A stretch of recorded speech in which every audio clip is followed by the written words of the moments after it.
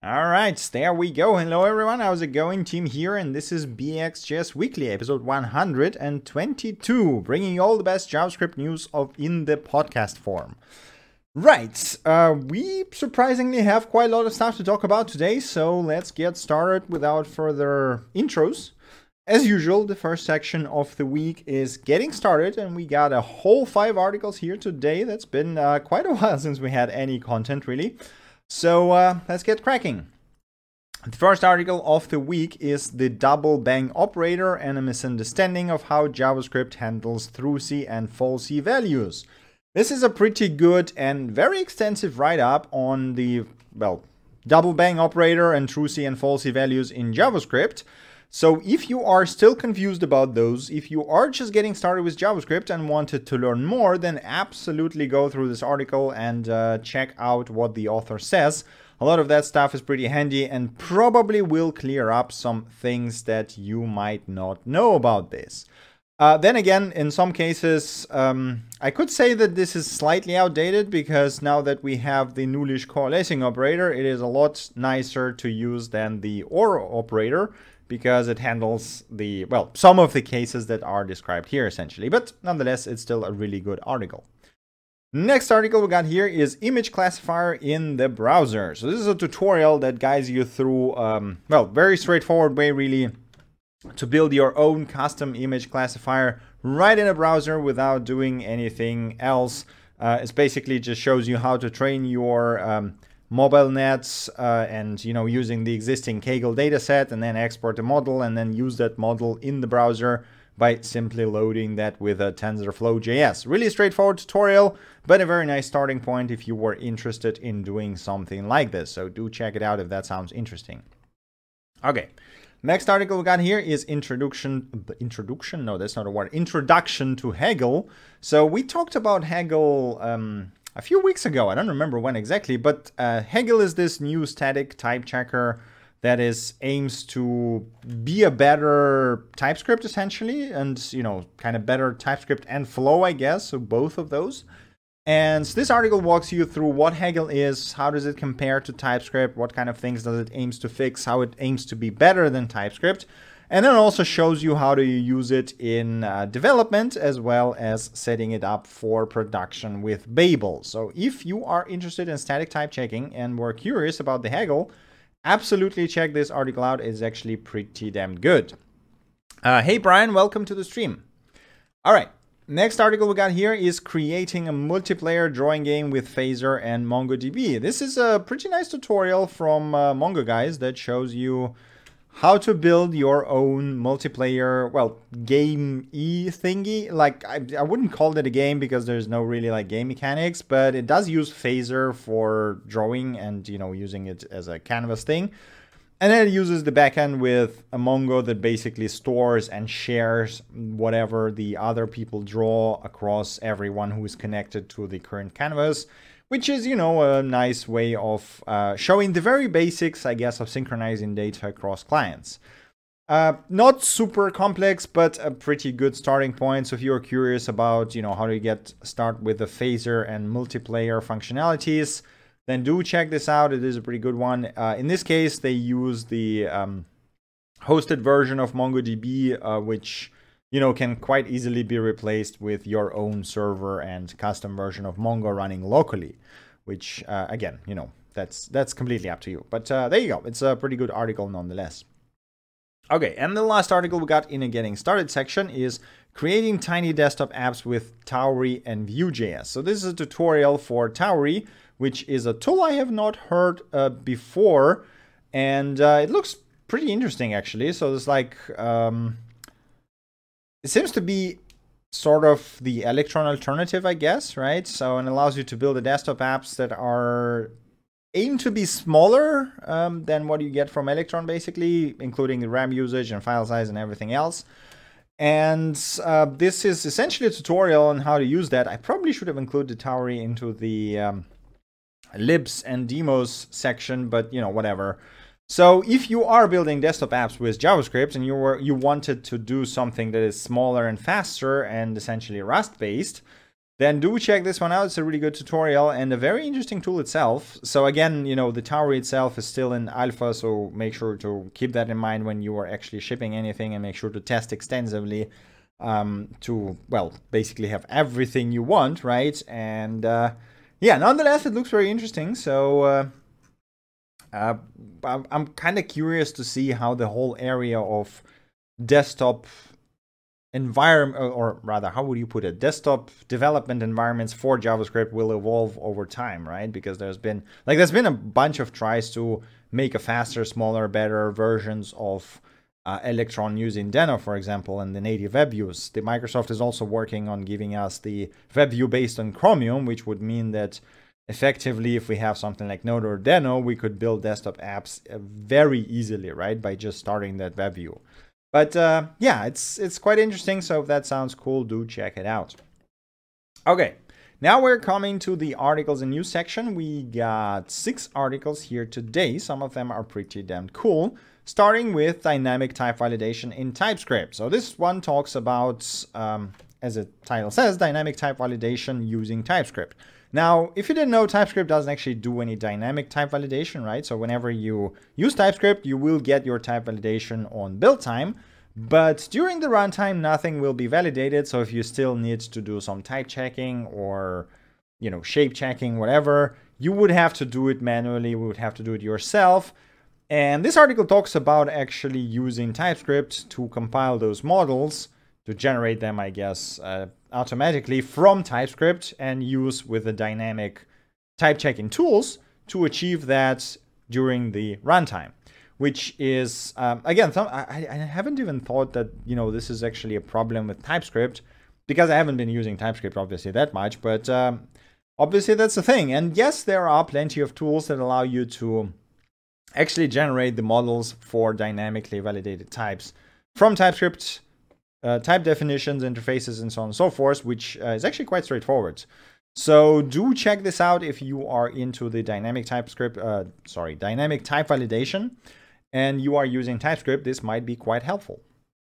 All right, next article we got here is adding prefers contrast to Firefox. A really cool write-up that explains what prefer contrast is and what did it actually took to add this seemingly simple feature to Firefox to be supported in there, which is, you know, I have a bad eyesight, like, right, but not terribly bad. So like glasses usually do it for me, but it just looks like, you know, a very simple feature, right? But when you look at what it takes to add something like this to the browser, it's just mind-blowing. So if you're interested in accessibility, and if you're curious about what does it take to add a, as I said, you know, seemingly simple feature to the browser, do check it out. It's absolutely mind-blowing how much effort that is. But it's really cool that they did that, and it's really awesome write-up to see all the nitty-gritty of the development of stuff like this. All right. Continuing, we got type safe JavaScript with JS-Doc. A different look at the type safety in JavaScript and code completion in JavaScript, I guess, as well. So this is basically talks about using JS-Doc annotations in Visual Studio Code, right, to get type safety and to get better development experience. Just as that says, essentially, JS-Doc, modern JS-Doc provides you with, well, just about everything you might want to have for annotating your code with types and setting up the type validation using TypeScript. Again, you will not be able to do that without TypeScript, but TypeScript does a surprisingly awesome job of understanding the JS-Doc type annotation within your JavaScript and type checking it when you just ask it to do so, basically. The article goes in depth on how exactly do you use JS-Doc to annotate things, how do you define complex types, how do you define properties, methods, functions, generics, whatever you can imagine, everything is covered here, basically. If you are interested in development experience, a comparison between JS-Doc and TypeScript, I did a video on Wednesday. So you can just go ahead and look at the channel and find it there, basically. What I found is essentially there's not that much difference between JS-Doc and TypeScript in terms of development experience. Again, considering you are powered by TypeScript that actually does all that reasoning. So it works equally well for JSDoc and for TypeScript type annotations, at least in the basic cases that we were able to cover within like a 2-hour live stream. But yeah, it's an interesting area, and if you are, writing JavaScript for quite some time, if you have a huge JavaScript code base and you don't think it's viable migrating it to TypeScript, do check this out. Maybe this is exactly what you were lacking. All right, next thing we got here is dates and times in JavaScript. So this is sort of a request for feedback from TC39 folks for the temporal proposal. I think I covered it at some point quite some time ago, actually. So it's been moved to quite a few stages now. But this is a proposal for better handling of dates, times, and, well, general temporal data type, right? And they now have the polyfill here that you can try out. And they also have a survey that is pretty damn extensive in terms of, the openness of questions and stuff like this. So if you are working a lot with dates, please, please, please have a look at that. Check out the polyfill and complete the survey. It won't take you too long, but if you are working with dates a lot, I think your feedback will be invaluable to those guys. Unfortunately, I'm not in that area, so in my cases, dates are usually relatively straightforward, and all I do is just part them and print them for user, which is, just like one function. So I don't think my feedback is that good here, but if you are working with dates, again, do check this out, do give them feedback. It's absolutely crucial for the improvement of the API. So there we go. Hey, Tea Time, welcome to the stream. Right, continuing, we got a case study moving a Three.js-based WebXR app off the main thread. So this is a really cool deep dive, I guess, into the WebXR app that is ran on the Oculus Quest, which is a standalone VR device that is absolutely awesome, but it's not exactly powerful device. So essentially, it has the hardware of a mobile phone, right? Well, maybe a bit more powerful than your typical mobile phone, but still, it's not that powerful. And the case here is that you have this web app that you can render in VR that produces the tons of balls, right? And they just jump around. And as soon as you increase the number of balls to a specific amount, like 2,000 here, it basically starts preventing the Quest from shipping frames in time, which leads to this kind of black effect where it just basically doesn't render enough frames for you, which when you are in VR, that is jarring as hell. Like, you do not want that to be happening. And then the author here talks about what you can actually do to improve the timing of the frames and to make that faster so that you actually hit that 72 hertz and 11.1 millisecond per frame so that it feels smooth, right? Well, there's a bunch of techniques actually used here. So starting with adding a worker that would actually do the logic calculation for you, like physics and everything. And then using, I believe there was another technique that was used, which is instance rendering is what it's called. Apparently this is like a WebGL thing that is typically used in rendering, which improves the performance quite a lot. I'm not an expert in all of this, but it still was super fascinating to read about that and have, seeing the results. I sort of want to see want to try to build something like this in future, because I personally love Oculus Quest as a device. It's a really cool thingy. But yeah, it's absolutely fascinating, really cool write-up, really great explanations of how that works. And also I understand almost nothing here, so... But if you are working with WebXR, you wanted to work with WebXR or 3JS and 3D graphics in general, do check it out. It's a really, really good article. All right. Last thing we got here is Next.js, server-side rendering versus static generation. A really cool write-up from the Vercel team on the difference and advantages and disadvantages, I guess, of server-side rendering and static generation within Next.js.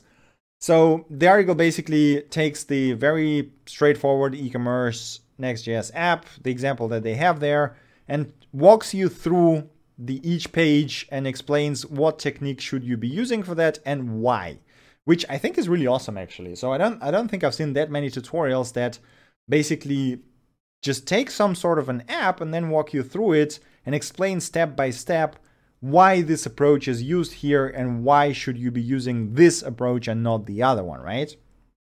Like in my head, I think I already figured that out more or less.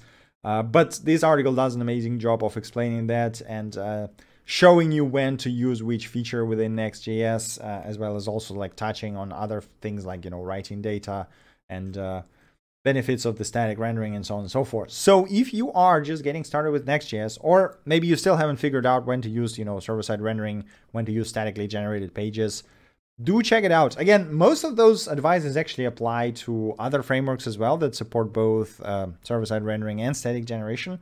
Although, admittedly, there's not that many of them, but still, it's a really, really good article, so do give it a read. All right, that is it for articles and news. Now we're coming to the tips, tricks, and bit-sized awesomeness. We got two things here. So the first one is the announcement from the Microsoft Edge team. They are rolling out the first look of the storage access API in Canary and Dev channels. So if you are interested in getting the storage access from your browser, which in my opinion sounds really exciting. So like a few more features like this and we might not need Electron at all. We might be able to just go, roll along with progressive web apps essentially, which personally I really like. Like I really like the idea of the web browser replacing most of my apps, if not all of them, right? And yeah, so this is essentially still only in Dev and Canary. It is sandboxed access. It is only accessible via user interactions. There's a lot of precautions here because obviously you don't want every web page accessing your hard drive, which would be quite disastrous. But it seems like a pretty solidly designed API, and now you can try it out in the Edge Dev and Canary. It is behind the flag, so make sure to activate that if you're interested. But yeah, that looks really damn exciting, to be honest. So there you go. It's also pretty cool that they are... So this is one of the things that I think Edge already has over Chrome, in my opinion. So when Chrome introduces API, they're just like, hey, there's a new fancy API. Let's try it out. It's in Dev, Canary, whatever. Here's how you can enable it. Here's how you can use it, right? But Microsoft, on top of that, they are talking about tracking prevention because they have this tracking prevention mechanism, right, that is integrated into the Edge itself, where you can set your tracking prevention on basic, balanced, or strict. Strict, by the way, does break quite a few websites, or at least for now. And in addition to talking about the API from the perspective of developers, they also talk about it from the perspective of tracking prevention, right? So I find that to be absolutely fascinating. It's like I never expected Microsoft to be that company that actually cares about the privacy of the users in the web browser. But yeah, there we go. Here we are. So if you're interested in Storage Access API, do check it out. It's actually pretty damn cool. And I'm quite interested to see whether or not it makes it to the final release of the Edge and Chrome, and whether it's ever going to be shipped in Firefox as well is a big question, because I haven't actually heard anything from Firefox or Mozilla Tim on that area. But yeah, there we go. Okay, and the last thing we got here is the Microsoft and Google team up to make progressive web apps better in Play Store. So yeah, another, I guess, milestone in the partnership between Microsoft and Google. If you didn't know, there is basically a PWA, the Progressive Web App Builder. It's like the German way of reading W is just stuck with me too much. Progressive Web App Builder that allows you to essentially convert your progressive web app into the app and then publish it on Microsoft Store immediately so that people can install it as an app, which is quite nice. And then the Google has the same thing that is called Bubble Wrap that allows you to do the same thing for the Android. So you can package your progressive web app and just publish it on Android as a full-on installable APK. So they are now combining efforts to bring better thing, like improve the progressive web apps, add advanced features and customization. One cool thing that I like is the web shortcut support. So this is something I like if you ever used browsers, you know that, or like Windows, I guess, right? You know that there are web shortcuts, the shortcuts here in pretty much any app. So you can, when you write a native app, you can extend it by adding shortcuts that do things like switch to a different tab or open a new window. But if you install a web as a progressive web app, so for example, here I have my Restream chat. This is actually a web app that is installed as a desktop app, right? Which I launch from the start menu and everything, but it doesn't have access to those shortcuts. Well, they are adding a new web standard that will allow web apps to do this, to just have web shortcuts and to define them and to allow navigating to specific pages, which is pretty damn cool, to be honest. There's also a bunch of other things that they introduce for Android and for desktop. So if you are working with progressive web apps and you're curious about the upcoming improvements, do check it out. This is all really exciting. What is not so exciting is not seeing Apple in here, to be honest, because I think Apple by far is lagging so far behind both Google and Microsoft in terms of the web app support. It is just sad at this point, to be honest. But here's hoping that, I don't know, at some point they will just allow anyone to ship their own browser engines and features to the iOS and the new macOS that is ARM-based now, right? And people can just fix it for them.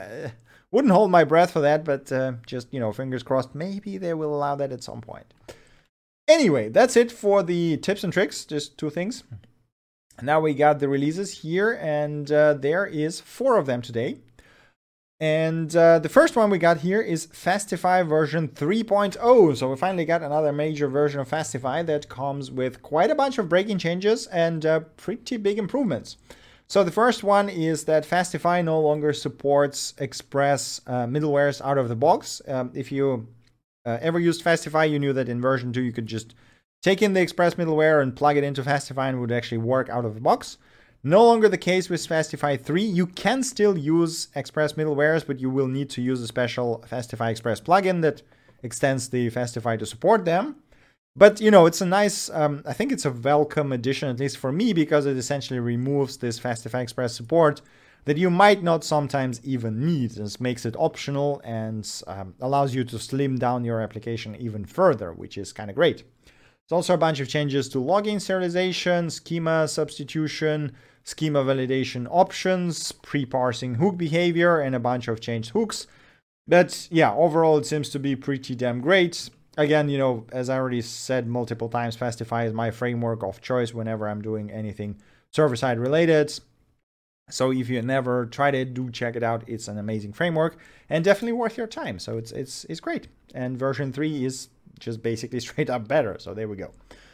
Right, next release we got here is announcing React Native 0.63 with Logbox. So the Logbox, I think we talked about it, well, when was it? I think like half a year ago, if not more, to be honest. So the Logbox is this new fancy logging development, box, right? So it's a improved development UI that shows you better errors, better stack traces, better source code links, and so on and so forth. And now it's finally shipped in a stable version without any additional flags or things, so you can just use it. They also introduced the pressable component that is more of a convenience thing rather than anything else. And also native colors, as in the platform color, dynamic color iOS, that allow you to react to, the current platform theme essentially and support the dark theme out of the box relatively straightforward manner. So if you're working with React Native, do check this out. This seems to be a very nice release. If you never tried it, well, give it a shot. React Native, in my opinion, is a really neat technology. All right. Next thing we got here is Visual Studio Code's June 2020 release, version 1.47. There's a bunch of minor things, but I think the biggest feature here is Windows ARM builds that are now considered stable. So if you're working on Windows on ARM devices, which I think there's only one for now, right? There's this Surface thing. You can now use VS Code on that, which is actually quite exciting, which means that once the ARM version of macOS comes out and the ARM MacBooks come out, it shouldn't be too hard to create a VS Code distribution for them as well, which is, I'm starting to wonder if Intel and AMD are going to be anywhere around the development machines in a couple of years. At least in the work machines and development machines and the laptops, because I'm guessing the AMD and Intel are still going to be around for stuff like gaming and high performance computing, like, I don't know, video editing or whatever, right? But the dev machines and things like this seems like we're kind of moving towards ARM architecture very slowly, but surely. And I'm interested to see how that develops, basically. All right, and the last release we got here for today is Yarn 2.1. that introduces Git workspaces, focused installs, smooth mode, live playground, and a bunch of other improvements. I'm still to use Yarn 2. I'm still using Yarn 1, like the legacy one that they have. It works perfectly fine for me. I probably should try using Yarn 2 at some point, but I'm like, I don't know. Kind of terrified of using that. But maybe, you know, maybe wrongly so. But yeah, I'm really interested to see the changes for the next version of NPM before jumping anywhere else. But if you are using Yarn or were thinking about using Yarn 2 for its node module less installs, do check out the release notes. It seems like a really neat release and there's a lot of improvements there.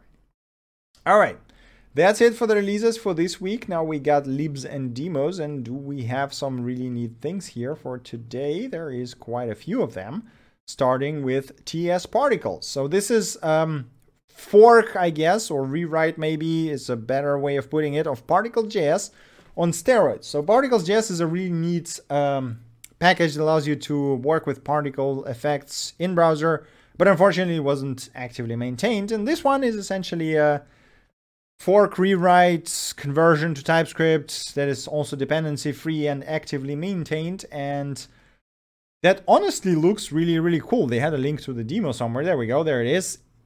It looks really fancy. Like there is a ton of demos here and all of them look really, really fancy.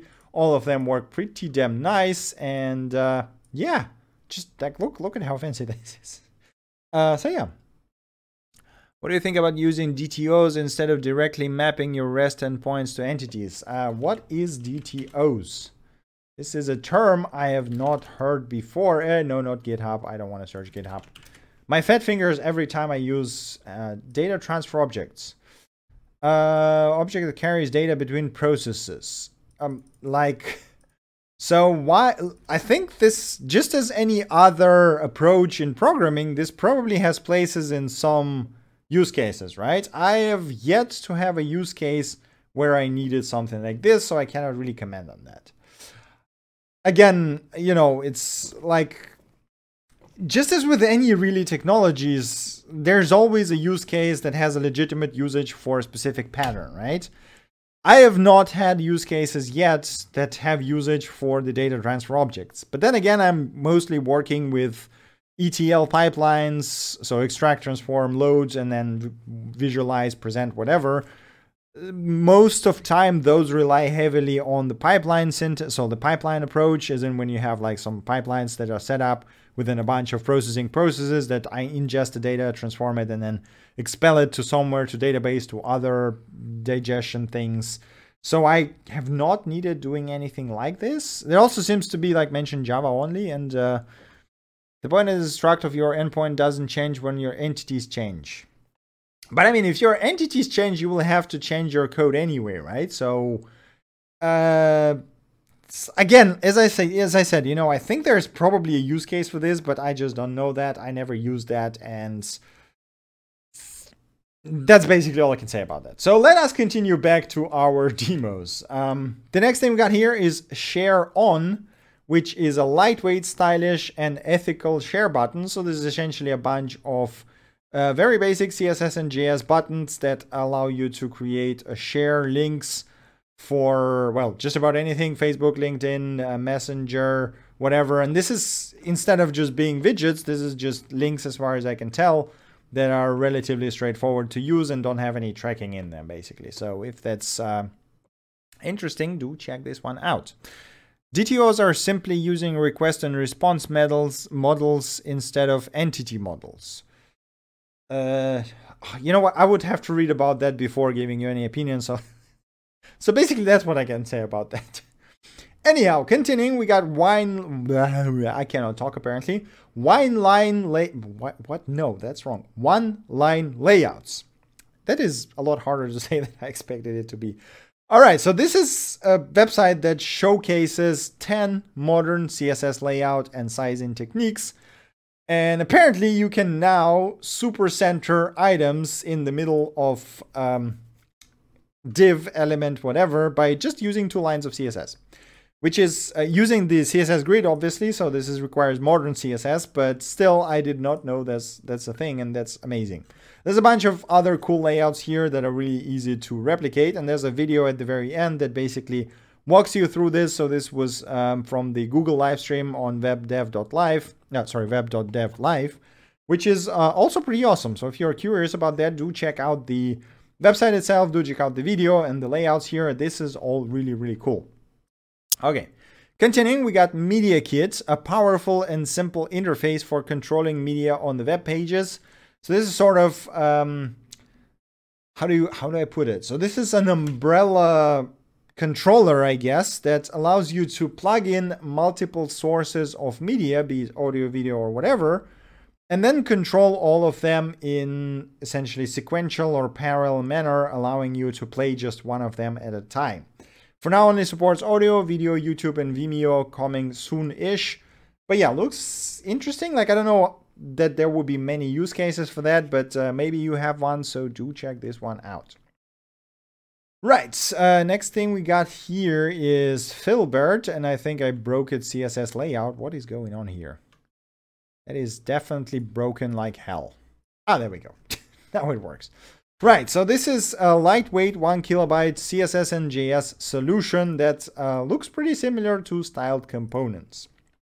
Again, I'm not a fan of CSS and JS most of the time. I prefer something like Tailwind and Post CSS that just shakes it down to a minimal size or whatever you use. But if you do like CSS and JS and you were not happy with sizes of styled components or emotion, which are, relatively big-ish, like 10 kilobytes, a bit above that, do check this one out. This is super tiny and seems to be pretty nice and, well, relatively on par feature-wise with the aforementioned alternatives. Right, next thing we got here is Map33.js, a JavaScript library to make 3D maps with Three.js, a really fancy looking one.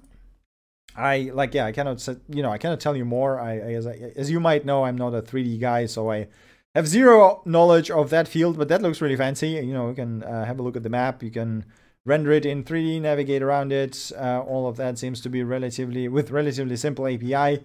So if you are curious, do check this one out. All right, next thing we got here is a TypeScript module template from Luke Edwards, a template repository for authoring NPM modules via TypeScript. Basically includes the TypeScript config, includes the basic scaffolding, GitHub Actions code for code integration, simple tests, type definition generation, and all that kind of stuff. So if you're writing your own TypeScript modules and wanted a nice template, then do check this one out. Maybe this is exactly what you were looking for.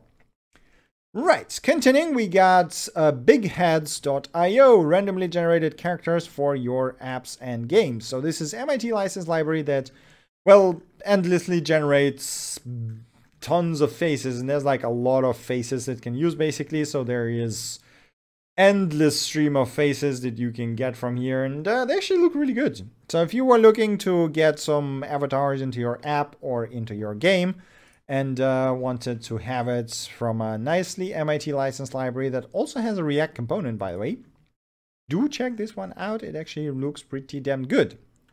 Another library that was mentioned in the discussion to the first one is called Avatars with 3A in the middle. And yeah, it's yet another avatars generator that you can also get is either as SVG, PNG, React component, or EMG if you can embed somewhere. And it is also, if I remember correctly, MIT licensed. Yes, it is indeed. So there you go. 2 avatar libraries for you if you wanted some of that. Right, continuing, we got Uwu, which is an extremely fast and lightweight test runner for Node.js in a browser that also supports ES modules out of the box, supports async await tests, and is super lightweight and extremely performant. So yeah, it's just another super tiny, super fast test runner that looks pretty damn nice. And yeah, the name for it is, I'm surprised there is not a W in the middle, to be honest. But I guess that would be too cheesy, but you know what? I'll take it. I mean, it is an acronym for, let me try that again. Acronym for Ultimate Velocity Unleashed. So I guess velocity with W wouldn't work, but there you go. Anyway, do check it out if that sounds interesting. It is pretty damn good. All right, next thing we got here is Capsize, flipping how we define typography in CSS. So this is typography helper tool that allows you to cap letters and define letter gaps, not just based on, well, divs and things like this, right? But actually based on the font metadata, so the font sizing that you actually get from the font itself, which is, I don't know, like, what are the Google fonts? I have no idea what are the good fonts there. Oh yeah, there we go. So we can just pick some whatever. So it actually takes the font, extracts the metadata from it, and then allows you to cap and create line gaps based on the font metadata, not how it fits within the div, essentially, right? What you get in the end is this CSS that you can use in your app that has this before and after things that adds negative margins based on, again, the font metadata that make the font formatting essentially look the way you define it here, which, you know, I'm not a designer guy, so I don't understand anything I don't understand anything about that, but it actually looks really good. And probably if you're a designer, if you're working a lot with fonts, you know what this is and why you need that. And yeah, like I've seen a lot of people in the design community really excited about that tool. So here you go, check it out. Okay, next thing we got here is Restyle from Shopify, a type enforced system for building UI components in React Native with TypeScript, which, yeah, you know, looks really interesting. I'm not working with TypeScript that much yet. I'm kind of slowly getting into that field, but it does look interesting. Yeah, I would be interested to see how that develops, essentially. Considering this is from Shopify, it's probably going to be very well supported and documented. So if you are working with React Native and want some type enforced system for your UI components, do check this one out. Okay, continuing, we got Shaper. This is, how do I don't even know how do I put that. Do they have a tagline in the repo? They probably do. Interface Styles Shaper. Yeah, I guess that's the closest you get. Essentially, it's a tool that allows you to visually tweak the sizing of your app on, you know, the kind of generic layout, including spacing, including text frames, button proportions, color hues, saturation, lightness, layers, borders, rounding of the buttons, tweaking it for the dark modes, and so on and so forth. And then just get the CSS out of that for your usage in the app, which looks quite handy. So if you were looking at something like this, do check it out. Okay, next thing we got here is Tabler Icons. This is a 558 fully customizable SVG icons that are licensed under MIT license, if I remember correctly. Let me just quickly double check. Come on, GitHub. I know you can load sometimes. What is going on? GitHub? Is GitHub down? What is going on? GitHub, can you load something? Is my internet dead? Google. No, Google's loading. Okay, so GitHub is having problems, but if I remember correctly, it was MIT license. So I'm just gonna, you know, let you check it out yourself. But it's like this. Yeah, a ton of icons. All of them are SVG. Look very nice. You can tweak the, obviously you can change the sizes. You can change the strokes, change the colors to whatever you want.